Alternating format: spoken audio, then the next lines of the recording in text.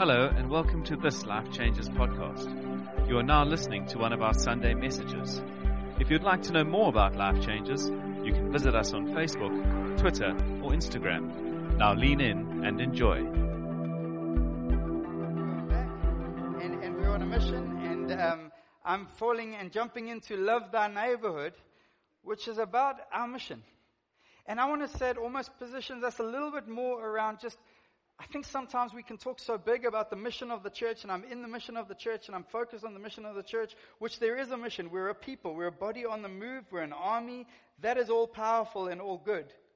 But I think this one gets a little bit deeper to actually my personal mission in God. I actually have to love people. I can't just be on the welcome team on Sunday and we coach the welcome team how to love people on a Sunday. And on a Sunday, the welcome team, hey, love you, love to see you, welcome to the church. But Monday to Saturday, it's like, Honestly, don't tell anyone. I knew a preacher who preached in big forums, and I caught him out once. He would fake a cell phone call and walk out. And you know why? He was tired. Just tired. Didn't not love people. But I want to zone in a little bit today about endurance for personal mission. Endurance for personally to love my neighbor. Because I think understanding the mission of the church is to love our city. That's actually easy. That's actually quite easy. Amazing thing, we went to a funeral this week of one of our neighbors. A man who passed away at 41 years old. And we do lift clubs with their kids every day. We've never gone deep, to be honest. There's some cultural differences. There's some all sorts of differences. His health has not been good for 6 years. He's been on dialysis. So they were very protective of time and family, and I understand that. And but then Can's got a call from the wife, say he's passed away. And we went to this funeral, and I can tell you now that Maria van der Westhuizen was sitting next to us, who's English. She understood not a word of the funeral. The whole funeral was in Afrikaans. Like every word, there wasn't one English word. Sometimes they throw in a little English word, not that one. I'm sitting there, I'm concentrating, I'm working. And I followed the preacher. It was brilliant. But the only English word spoken in that whole funeral was when the brother got up to thank people. Began to thank the individuals who stepped, and then he thanked my wife. And took a chunky time to thank my wife and Maria van der Westhuizen, who phoned ladies in the church and a few other friends to create a few weeks of meals so that this lady's got meals provided. And when I say this man was moved, every time I saw him, he just couldn't stop thanking me. And I thought, that's it, actually. You know, it's costly. I know some lay people here who've made meals even this week. It's costly to make a meal for someone else. You're just trying to keep your own kids alive sometimes.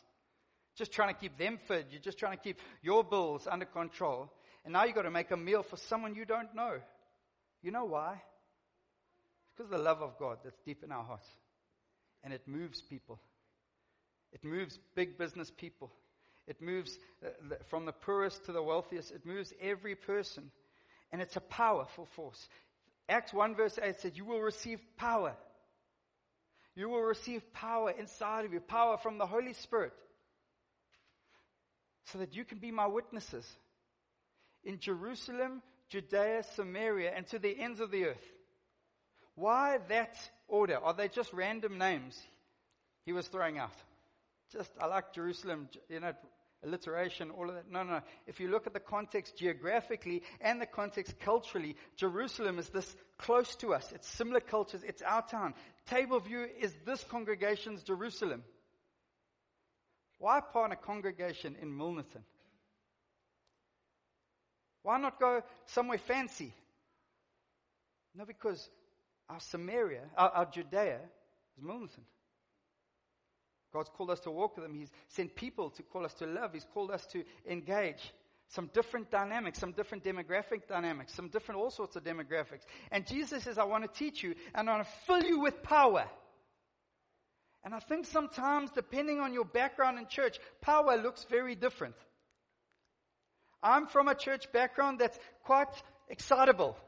We got excited in church. And that power meant power, and you get loud. And the louder you are, there's more power in the church. Sorry if you have hearing issues.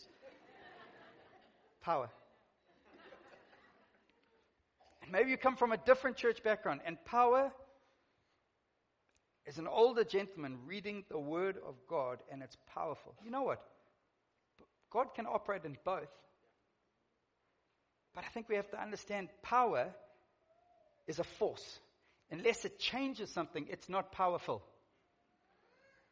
Unless making meals is full of passion, courage, conviction, not grudging, and the little extras that go in. And I want to tell you, it happens in the church. Get involved in the community, be a part of that ministry.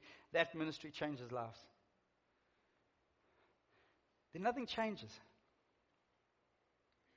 Love Jesus, his ministry, because he didn't keep within the boundaries.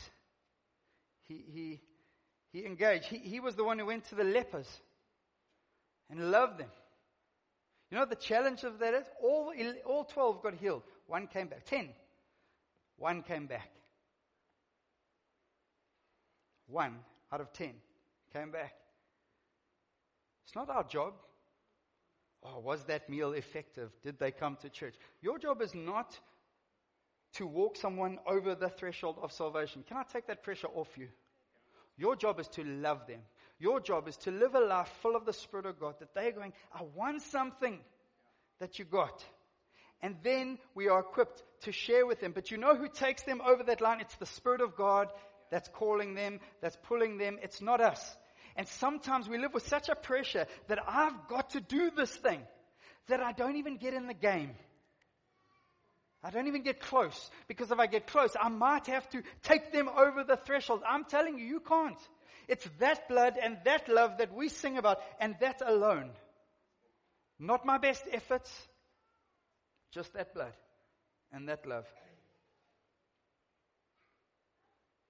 And Hebrews speaks about this. There's the Hebrews 11, all the legends of the faith and their faith and how God had used them. And then in Hebrews 12 kicks off, and we know the scripture well. It says, therefore, since we are surrounded by such a great cloud of witnesses, let us throw off everything that hinders and the sin so easily entangles, and let us run with perseverance the race marked out for us, fixing our eyes on Jesus, the pioneer and perfecter of our faith. I love that scripture for so many reasons. I need that scripture deep inside my heart all the time. But there is this call to run with perseverance. And I'm telling you, sometimes we get tired on the journey. And you know where it kicks out first, where we kick out first? Often we don't stop going to church because we actually need it. We don't stop doing community because we actually need it. It becomes about us. And you know what stops? A personal mission. I need endurance, so I have a personal mission. We get tired on the mission. Simple things like love, gentleness, kindness, compassion become difficult. It's a sign that your personal mission, you're lacking endurance. You're lacking the power that's needed. We've had the incredible privilege of going on some leave, and none of it was all fall down, and there's no big confessions today of, but you know what? We get tired sometimes. I caught myself driving to a shopping center one day, needing to go in and just realize, actually, I can't see anyone now, and driving home. And I realized something was wrong. Because I love people. I'll do whatever I can for people. But when you drive to a shopping center and you don't go in case you meet people who you know and love, something's not right. And God uses those little speed bumps, those little moments, to grip us again and say, son, so much more for you. Love thy neighborhood is not a strategy, a growth strategy for the church. It's my call. It's my mission.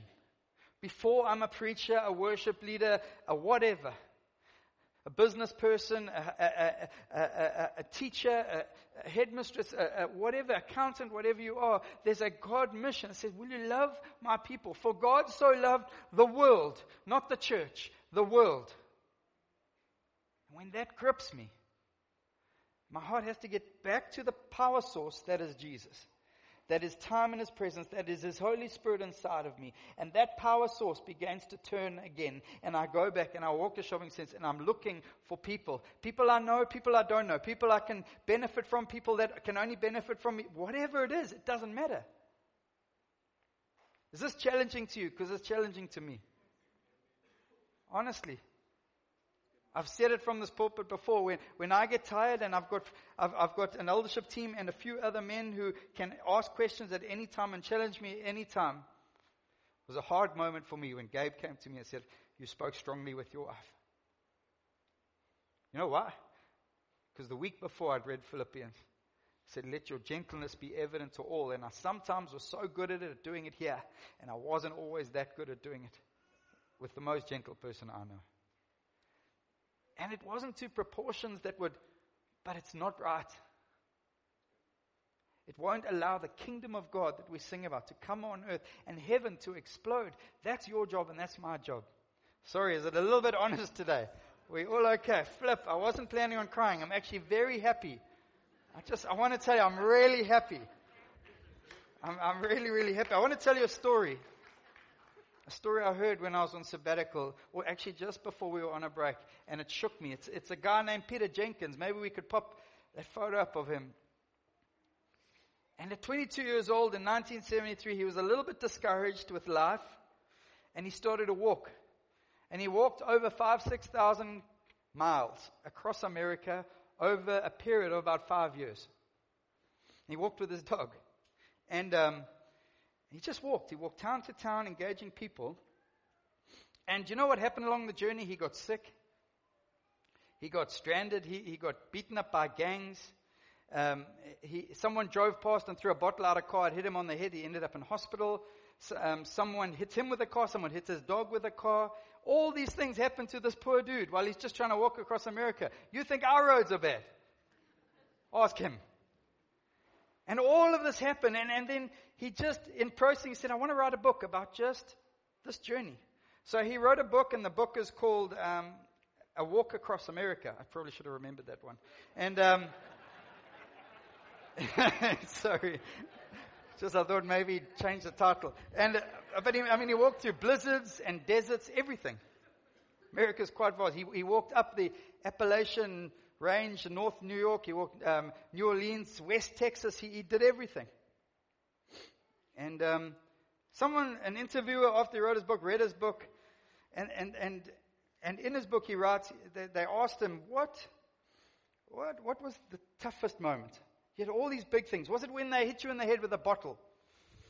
No. Was it when your dog got hit because he was your best friend? No, it wasn't that one. When were you closest to giving up? When your endurance has run out for this personal mission of walking. See, I've got a personal mission to love people so they see Jesus. It's yours too. When were you almost gone? What was the thing? And they mentioned all the big things. You were in hospital for this, and you were no food, and in a blizzard, and all these high temperatures, low temperatures. He says, you know what? It wasn't any of those things. The time when I came closest to quitting was when I had sand in my shoes. And I just didn't stop to sort it out. And that sand just wore and wore away until I couldn't walk anymore. And they said, but surely you could just change your shoes. He said, you can't get that sand out. And sometimes I didn't have money. I couldn't get access to shoes. And we were walking across mountain ranges. I had one pair of shoes. I just walked the same shoes out. But I just had sand in my shoes. And that little sand, that fine sand would grate away. He said, no, people would have seen me and I'd looked healthy.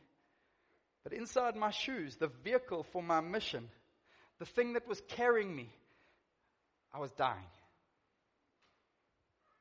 It's nothing huge. So nobody ever saw what I was dealing with the sand in my shoes. It's the same for us. And this mission of love thy neighborhood. Maybe no one saw when David came home and the kings went to war in 1 Samuel. And it just says the kings went to war, David stayed at home, and then he fell. Maybe no one had seen the sand in his shoes. The people on him all the time to lead. The challenges of being a king. The challenges of having this history, of having people hate him because of him leading God's people. Maybe no one saw that actually he wasn't fine, the strong king. Maybe he had sand in his shoes just wearing him down. Samson, do you really think Delilah was that big? He was Samson. He pushed down buildings. It's like Edwin on steroids. Can you imagine that thing? But it just said Delilah kept coming at him every day. Just every day. Going every day. You know what happens? It's like a little bit of sand gets in our shoes. Here's my running shoes. Confession time. No, I didn't choose the color. I have pronation issues. And they only make one color. Just to establish that in pronation shoes. These are my running shoes. They could have been used more at times. On holiday, we got there and we were having a Joel. I just said to Kans, can I go for a hike? And there was like a 1.5K hike up a mountain. I just want to go for a hike. I went for a hike, got to the top. I thought, well, there's a road that's going this way, like across the contour. So I started running, started jogging. And then I just realized I felt like jogging. So I started jogging. I had a bit of a Forrest Gump moment. If I'm being honest. I didn't really know. It was about 45 degrees. I was very thirsty, but I thought I just need a run. So I started running. Ended up running 16 kilometers and having shin splints for days afterwards. Whole nother story. And another analogy. But I ran along this contour and I had to come back somehow. So I had to make my way down this dodgy fire break. And I'm looking for snakes and I'm stumbling on rocks. And I'm getting sand in my shoes because I'm slipping down. And I get to the bottom and then I turn onto the road. I realize, cool, I know where I am. I've got about 4Ks home. So I've done 12Ks. 4Ks, I'm almost there. I started running and I realized I've got sand in my shoes. Yeah, but my shoes have got these fancy little tongues that are supposed to keep sand out, and I've got socks on. So you keep running. You just keep running. And then you realize I either got to stop now. I've got to stop. Or I'm going to get home, and not only will I have shin splints, I'll have feet with blisters for days. And I've got 3 kids that need me to keep up with them. So I had to pull off the road, went down to a little stream, took my shoes off, which is not a pleasant thing when you've been running in the Cedarburg for 12 kilometers, 40-degree temperature. Took out the sand as best as I could. You can't get it all out. Put it back on, started running again. But you know, we've got to do that in our walks with Jesus sometimes. Got to do that in our lives. And I just want to give you a few suggestions because I'd like us to end a little bit earlier today. And about areas of sand to be changed. I spoke about Jesus healed those lepers. And it's amazing scripture in verse 14. It says this, when he saw them. When he saw them. What did he see that made him want to heal them? Sometimes when you see people now, maybe I could mention names or circumstances, or is there stuff that makes you not see them? If you didn't hear Wayne's preach last week, I'd love you to hear it. Is prejudice not this big thing that's making you join some party that's going radical? Maybe you're not setting off bombs in markets. It never starts there, sir or ma'am. And it never stays where it starts. If prejudice is in your heart, it's sand that will wear you down until your mission you're unable to fulfill. I don't know how else to tell you. I can't water it down. We justify it, but it's just a little bit of sand in my shoe. 5,000 miles walking. What's the one thing? Hit with bottles. Ended up in hospital. Dog ran over. What's the one thing that made you nearly give up? I just had sand in my shoe. Do you still see people? People. I've sat with pastors. I've sat with a burnt out pastor. And I remember a statement, he just said, I can preach the gospel. Just don't make me do it with people. You're too hurt. Too many deaths to cancer. Too many disappointed folk. You say, come on, let's get that sand out and get on the mission again. Oh, but I can't I've made meals for decades. Yes, keep making meals to love people. But Mark, I'm not wealthy. Actually, it's not about your circumstance. Who is Jesus? Trust Him, whatever that meal is. I want to just, and I'm not even going to my notes, but there are these things, these hidden things. See, for this guy, he's walking. He said, people would think I'd fine, but inside my shoes, there was World War III. What's the hidden sin, sir or ma'am? We sometimes tap dance around this word sin, like it's no, it brings chaos. Sat with a man recently who'd done something very silly, and it is wrecking a story, a family apart. And we're talking, and he tells me what happened. I said, that happened, and I just said to him, how's your porn addiction? He says, what do you mean? I said, but it never starts with where it ended up. It always starts with the little hidden thing that we just don't deal with. My job is to help you see Jesus. I am not any kind of... My job is to help you see Jesus. Hidden sin. Tragedy this week. I'm not going to tell you the situation, but a man who I know, who I respect, who I've learned to love in time, and who has profile in this city. Something that had happened 37 years ago has been uncovered. 37 years ago. And his world has fallen apart. It's radical. It's horrendous. What happens if the thing that you struggled with years and years ago, that you got good at hiding, got uncovered today, sir or ma'am? How different would the outcome be? Let's deal with the sand in our shoes. Why? Because when I love my neighbor, I'm not going to him with a script. This is what I must say. I'm going as a person full of the Spirit of God on a personal mission, just so that they can see Jesus. There's all these prejudices and we start, and they limit us. Can I deal with a prejudice in the church? Whoa. It's all good. And maybe you're new to church and you say, nah, never. Can I deal with a prejudice in the church? It's called unbelievers. Please don't tell me you won't go to a work bar because people will be drinking alcohol there. Can I just be honest? Please don't tell me you don't hang around with work colleagues because they swear. Or they have tattoos. I'm being honest. I've heard it all. And I just cannot live for that.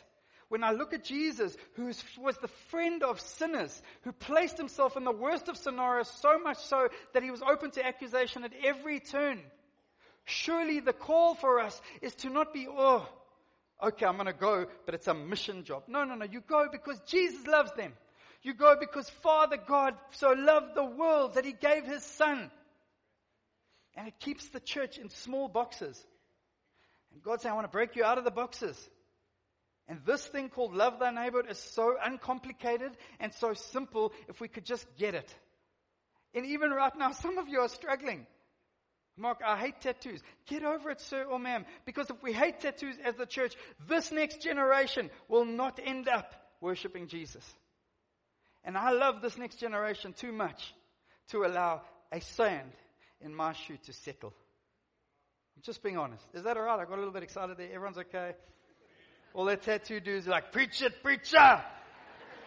It's like, no one's ever seen my tattoo. You keep your shirt on and your pants on. So you just keep it for now. We can do it on the playground outside. You maybe come show me, okay?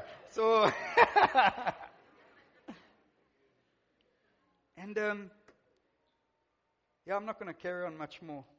Jesus, Jesus went and he walks in John 4. And he's tired. It says this amazing thing. He says, he goes to Jacob's well. He said, tired as he was from the journey, sat down it was noon.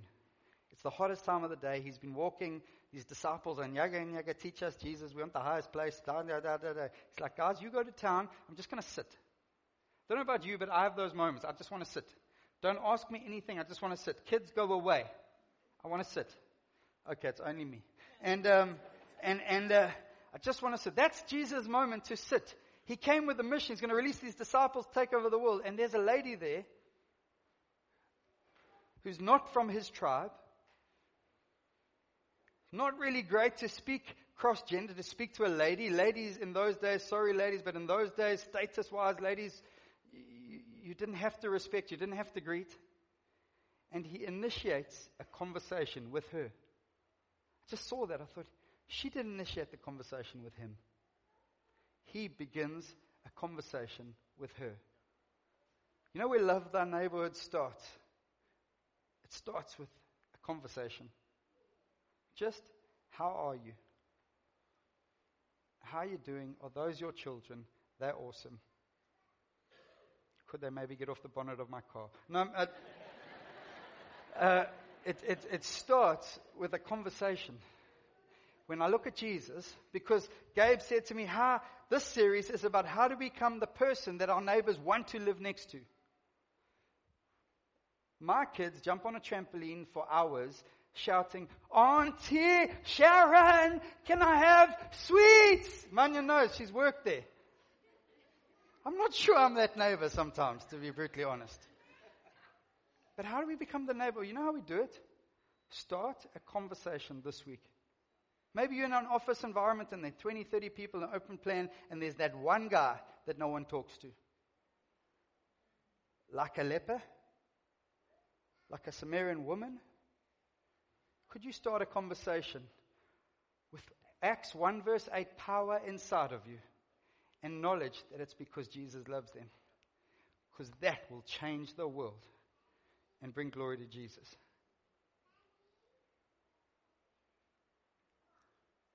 I'm done, I think. Unless I put on my shoes, we could just keep going. Can I pray for us? We are not a complicated people. Life Changers Church, we're going to fight complicatedness. But our relationships have got to get deeper. Our love for people cannot get more narrow. It's got to grow. And the basics, like starting a conversation. I've got a little boy, his name Ben. He has a heart as big as his body. He fears nothing to start a conversation with anyone. He loves people. Loves them. His best mates on holiday didn't speak English. I think I told you that. And Maurice, where's Maurice? At the back there. Maurice is my latest on the radar of my wife's babysitting list. That big Nigerian man at the back there who was house sitting the other night, my alarm went off and Star Alarms came and I told him, if there's any black guys there, you get them. No, I didn't.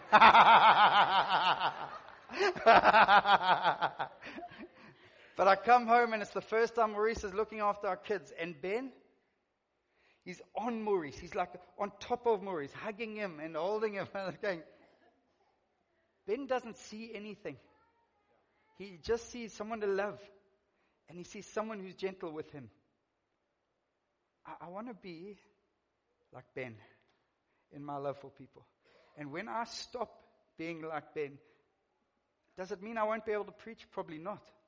I probably could still preach. I could probably still lead worship. But you know what will dry and shrivel up and stop is my personal mission that God's called me to do, which is love people. It's your mission too. Stop believing the lies of the enemy that disqualifies and just initiate a conversation with a woman at a well. Can we pray? Father, thank you for the goodness of your love, your grace, your mercy. I thank you that you're committed to us. You are committed to us enduring and having endurance for the race. I thank you, Lord, that at a moment in a car, you arrested me and said, boy, something's wrong. You need to get order again. You need to come under my love again. You need to allow my grace to fill you up. You need to allow the discipline of the Father to come upon your life so that, boy, I can get you on that mission again. It's not just enough to have a public mission. There's got to be the woman at the well when no one's around and no one can see. That mission. Life Changes Church. God has a personal, enduring mission for you. Whatever you spend your 9 to 5 doing, and maybe for mothers that's 9 to 5 at night sometimes, and dads, whatever that entails, know this, that God has filled you with Acts 1 verse 8 power for a gospel story to love your Jerusalem. Sometimes it's easier to send money to some foreign nation than to just love the person next door. And I pray that we would find ourselves back on our knees before the glorious King, to find energy and courage to just take off our shoes, clean them out of prejudice, smallness, limited thinking, and get on the road again. We worship you, King. Give you all the praise and all the glory and all the honor. Amen.